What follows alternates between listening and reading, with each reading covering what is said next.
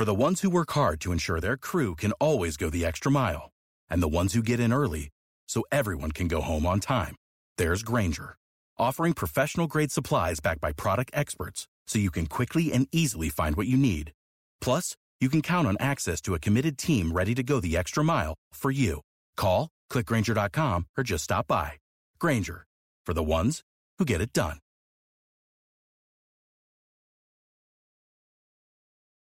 Today's episode talks a lot about anti-trans legislation, anti-trans discrimination, and generally people being a nuisance about trans people living their lives. Listen with care.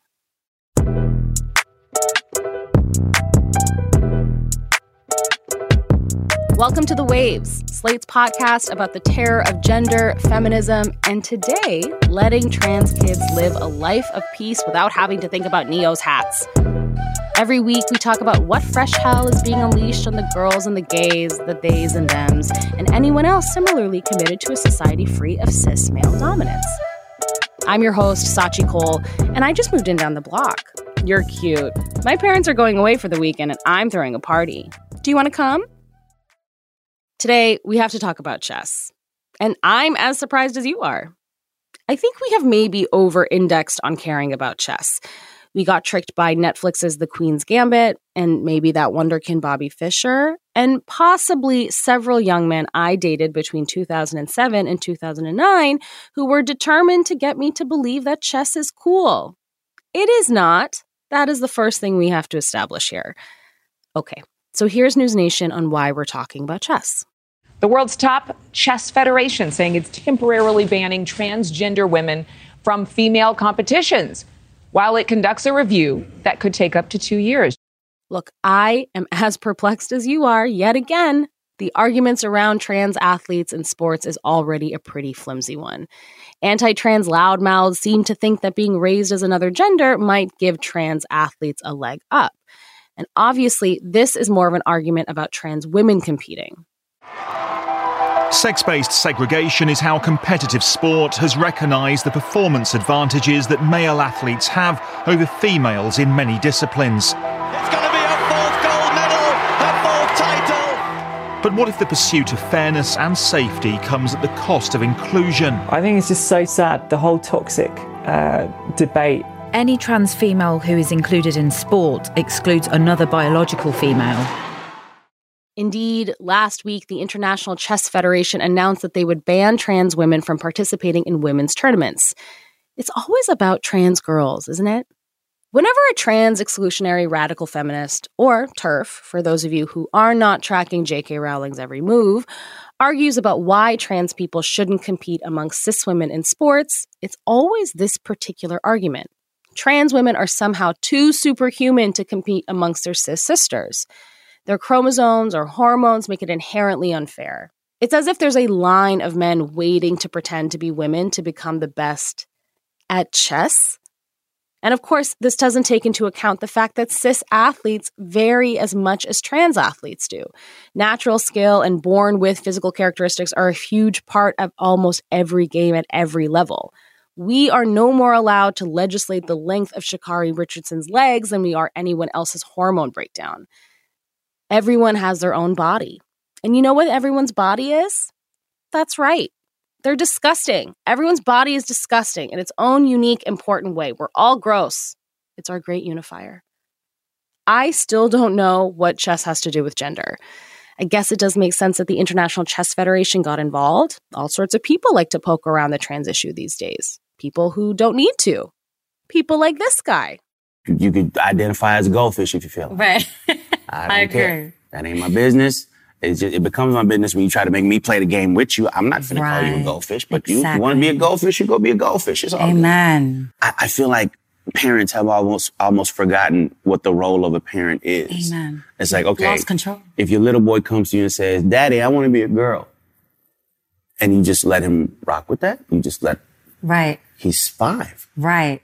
And where did he get that from? If you let this 5-year-old boy decide to eat candy all day, he's going to do that. Exactly. Like, when did it become a good idea to let a 5-year-old, let a 6-year-old, let a 12-year-old make a life-changing decision for themselves? It's Neo. You remember Neo. He's a singer who you know about if you went to high school in 2006. He sang Closer.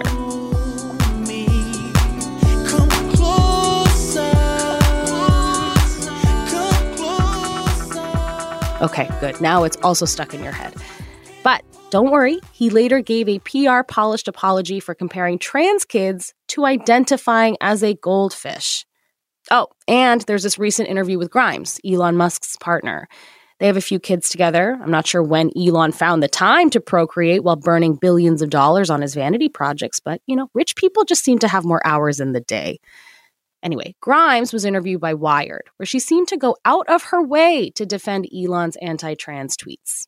Here's what she said. Getting to the heart of what Elon says helps me get to the heart of what other people's issues are, because it's this Uber guy situation. And it came down to pretty much every way that you transition can cause fertility issues. I was like, okay, you don't hate trans people. You hate woke culture. I can't believe I have to say this, but that just isn't true. Gender-affirming care for trans kids and adults is specific to each person.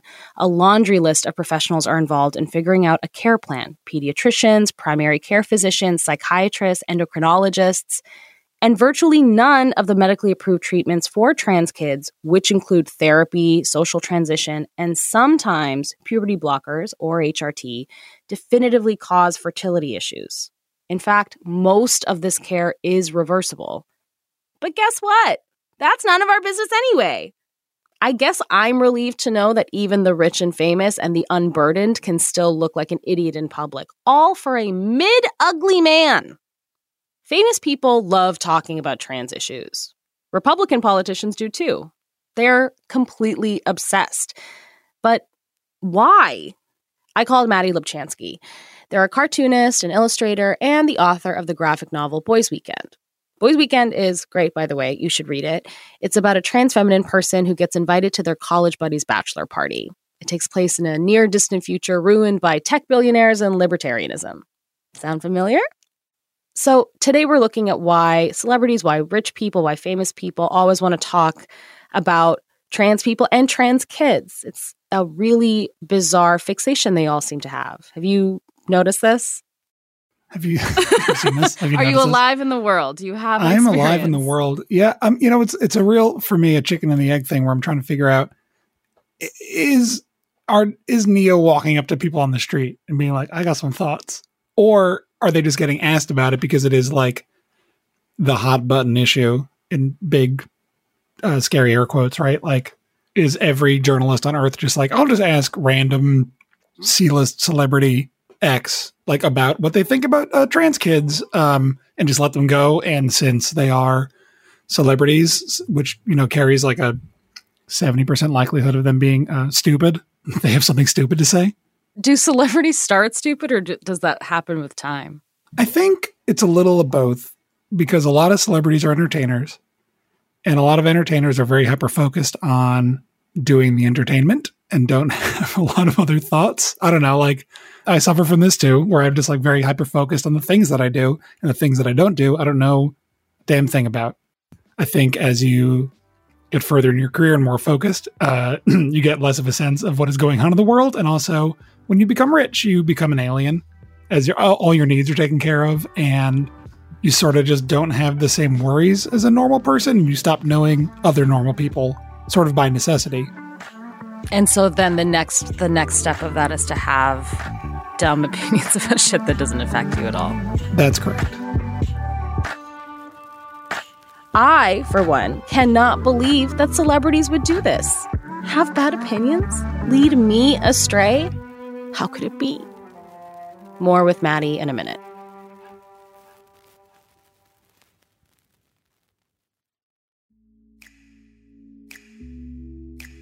Hey Waves listeners! If you're loving the show and want to hear more, subscribe to our feed. New episodes come out every Thursday morning. While you're there, check out our other episodes too, like last week's about how Drake let Megan Thee Stallion down. I'll never forgive him, and you won't either. And if you want to support this show or any of the shows you hear on Slate, consider joining Slate Plus. Members get benefits like 0 ads on any Slate podcast, no hitting the paywall on the Slate site, and bonus content from shows like this one. To learn more, go to slate.com/thewavesplus.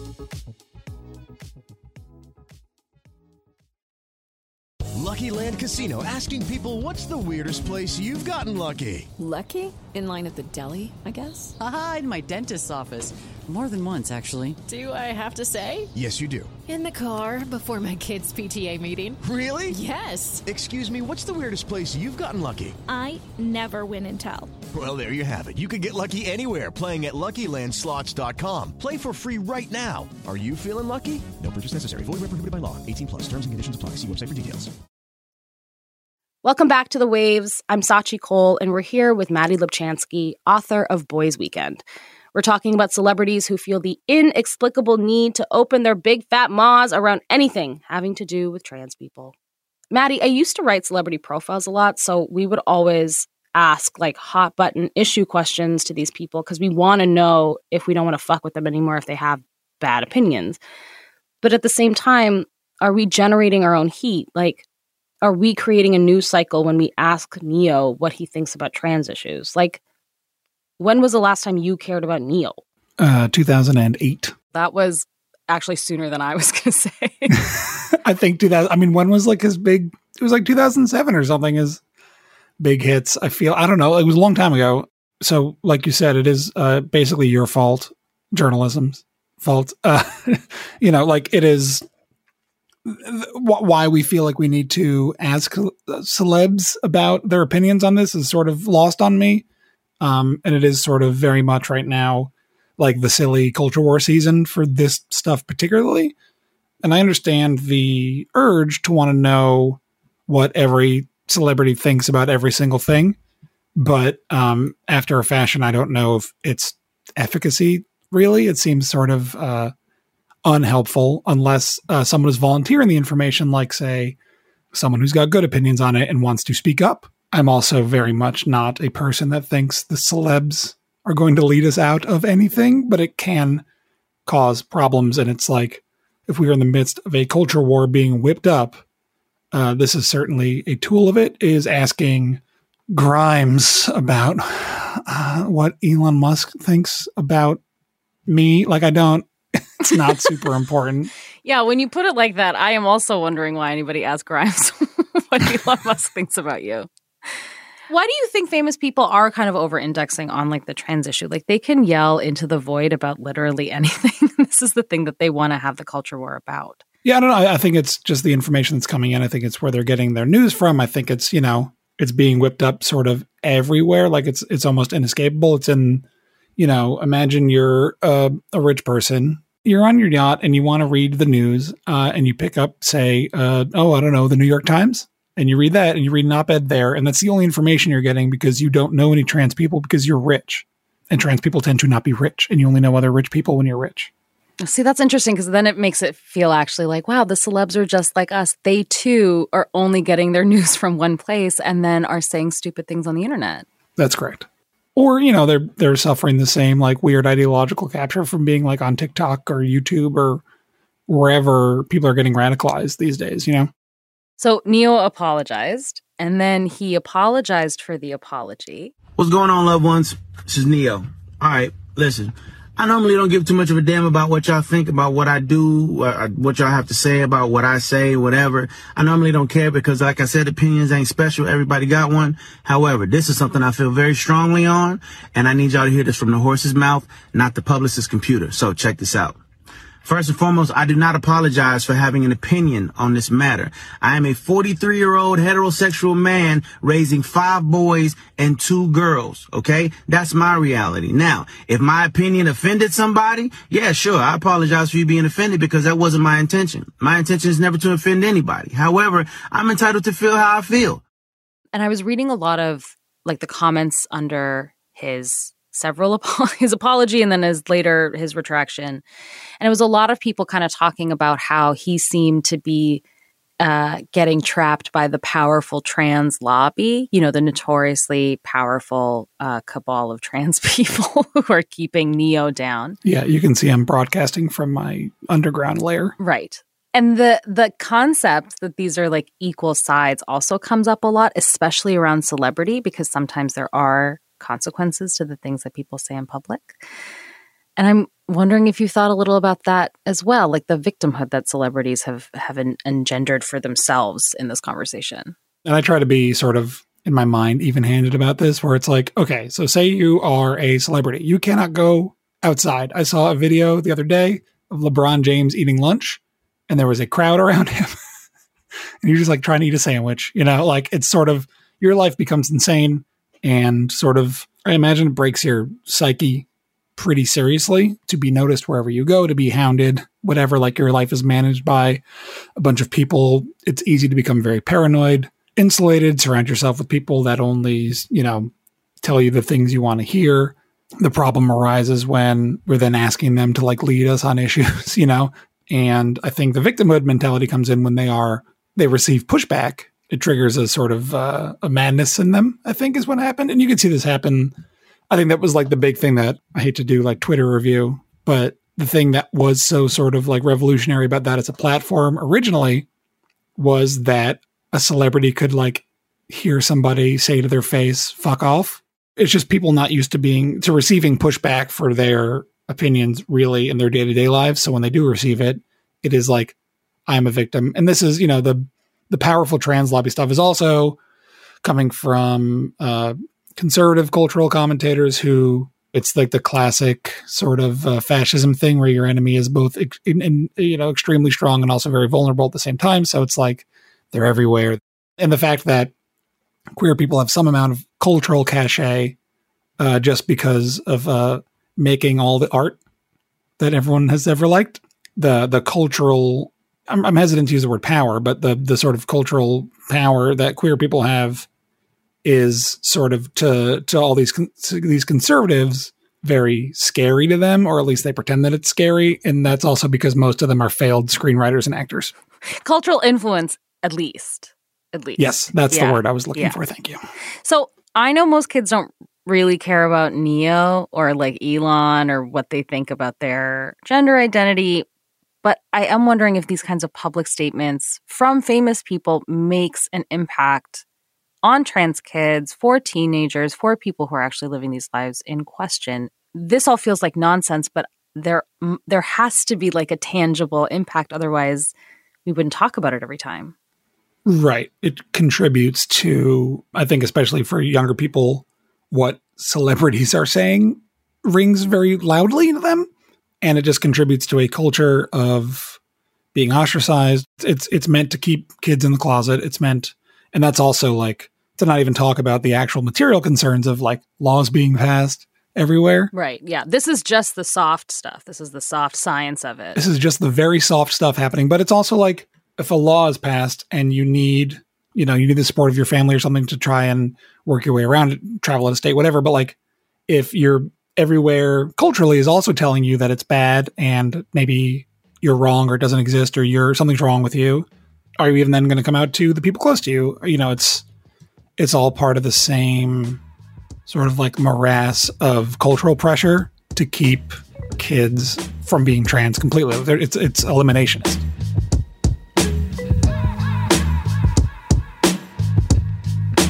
Okay, let's take a breather here. But first, I wanted to tell you about our Slate Plus segment.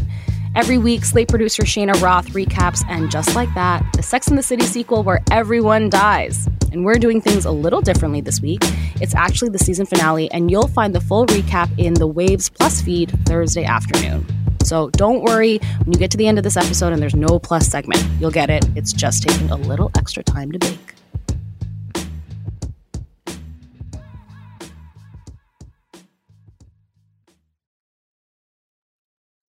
Okay, we're back with Maddie Lubchansky. We've talked about celebrities not minding their damn business on trans issues, so now I want to dig into the sports of it all. It seems like a lot of anti-trans arguments in sports are about trans women in particular. Like, why do you think that is? I think it's because a lot of the focus in general with the sort of moral panic that's going on right now is with trans women in terms of the spaces that people are allowed to be in. It's sort of like bifurcated into two things, which is like, one, they are coming for your beautiful white daughters and making them trans men, right? And that's like a reproductive rights thing and also a white supremacy thing a lot of the time. And then the other sort of branch of the panic right now is about about trans women specifically, and that's like a trans misogyny thing where it's like, oh, these people are coming with their male skeletons to dominate your beautiful white daughter's sports, right? It's always about the beautiful white daughters. What about us beautiful brown daughters? What do we get? Yeah, I don't. All of it seems like there's like an added layer of misogyny in all of this because it's also like women can't protect themselves. So we have to protect them from these men who are going to pretend to be women to like enter their airspace. Like it's so ludicrous and conspiratorial. And now it's extended into sports. It's this weird sort of misogynist idea that's like, oh, well, women are worse at things. And we need to, and men will come in with their big bodies and their big brains and destroy the women at whatever they're doing, which is to say nothing of like the effects of like, especially for sports that actually use your body, you know, with like no regard to like the effects of what like hormone replacement actually does. Yeah. And also doesn't take into account like some athletes have just like people have different hormonal balances, certainly. So you're not testing everybody, to my knowledge, for their entire hormone breakdown. Not yet. Yeah, not yet. Oh God. Okay, maybe I shouldn't suggest that. Okay, so you did see the news about the Chess Federation banning trans women from competing with cis women. Do you have any earthly concept of why chess would get involved in this? Like, this is a real case. Like, we talked about this, like, sometimes you ask celebrities questions about this because it's a hot button issue. And so it like kind of leads them to slaughter. I mean, instead of, you know, letting someone like me dominate the chess world with my male skeleton, it's also so like, it's another one of these ideas that it's like, well, the men with their big brains will defeat all the women. And it's very, which is to say like, you know, trans women are obviously not men, but like it is this again, like sort of like at the base of all these sort of issues that are sort of like swallowed up by this big moral panic around trans people generally right now. It is at its base, you know, misogynist and racist. I'd love if you could expand a little bit on the racist portion, because I think that gets lost a lot in this conversation, because it also ends up being about like a lot of the athletes even we're talking about are white people. I don't even know how that conversation would go once we start talking about race in sports with trans athletes. Like we're clearly not equipped to have it, but I'm wondering if you can expand on how the racist elements in this slot. Sure. And, you know, I'm a white person. I'm not like here to be the racism expert. Yeah, thank you. But like, you know, I think it's easy once you dig down into any of these issues that at the heart of all of this is that there's an idealized sort of society, right? And it is the status quo of how we have things now, which is in fact very racist, if you've noticed. I mean, but a lot of it is like straight up panic around, again, with like trans men, it is straight up panic around our white daughters not having enough white children. The faces they put forward of this are always white people. And I think that's significant. There's been better scholarly work about this than me, a dumb cartoonist, but like, you know, there's plenty of people digging into books like Irreversible Damage and finding all sorts of like weird anti-Semitic stuff in there. Like the sort of takeaways that like there is an ideal body and it is like a straight white couple, like, and you can see the sort of way that these, like the norms manifest in terms of like, you know, there was all that stuff about athletes getting gender tested when they thought these cis women athletes looked too masculine. Those women are almost never white. Yeah. It's like, who will that punish? It's not going to be a white woman. Yeah. And I think that, you know, there's a long history of sort of like a racist ideal of what women should look like. And they will tend to treat non-white women as, you know, quote, more masculine looking. And I think there's this is all sort of like in one big sinister pot. It could, in the most dystopian form, force female athletes to like present as girly as possible because they're trying to please some sort of external body on how they should look. Right. That's what they want, right? They want, like, there's, you know, it is not, to me, the most important thing that happens, but this sort of transphobia does affect cis people in that, like, of everybody. Yeah. If you are a cis woman and you're not femme enough, you can get yelled at in the bathroom too now, right? The idea is that we all sort of know our place in society.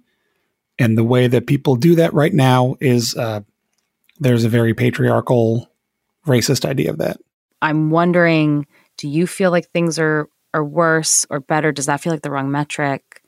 I think about this a lot. Like, we have lots of trans kids in my family, so we talk about this all the time. Like, was it better? Was it worse? How do things feel? And I don't know. I don't have an answer for these kids. It feels worse to me, but I'm reading too much.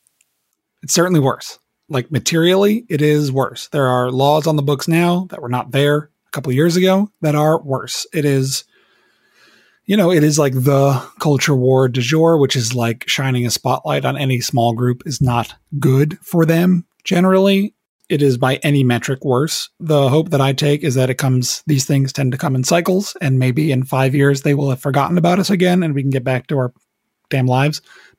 These things come in waves, and right now we're in a bad one. I think it's very tempting to think about social issues existing upon like a straight line continuum, and it's obviously not the case. It's never been the case.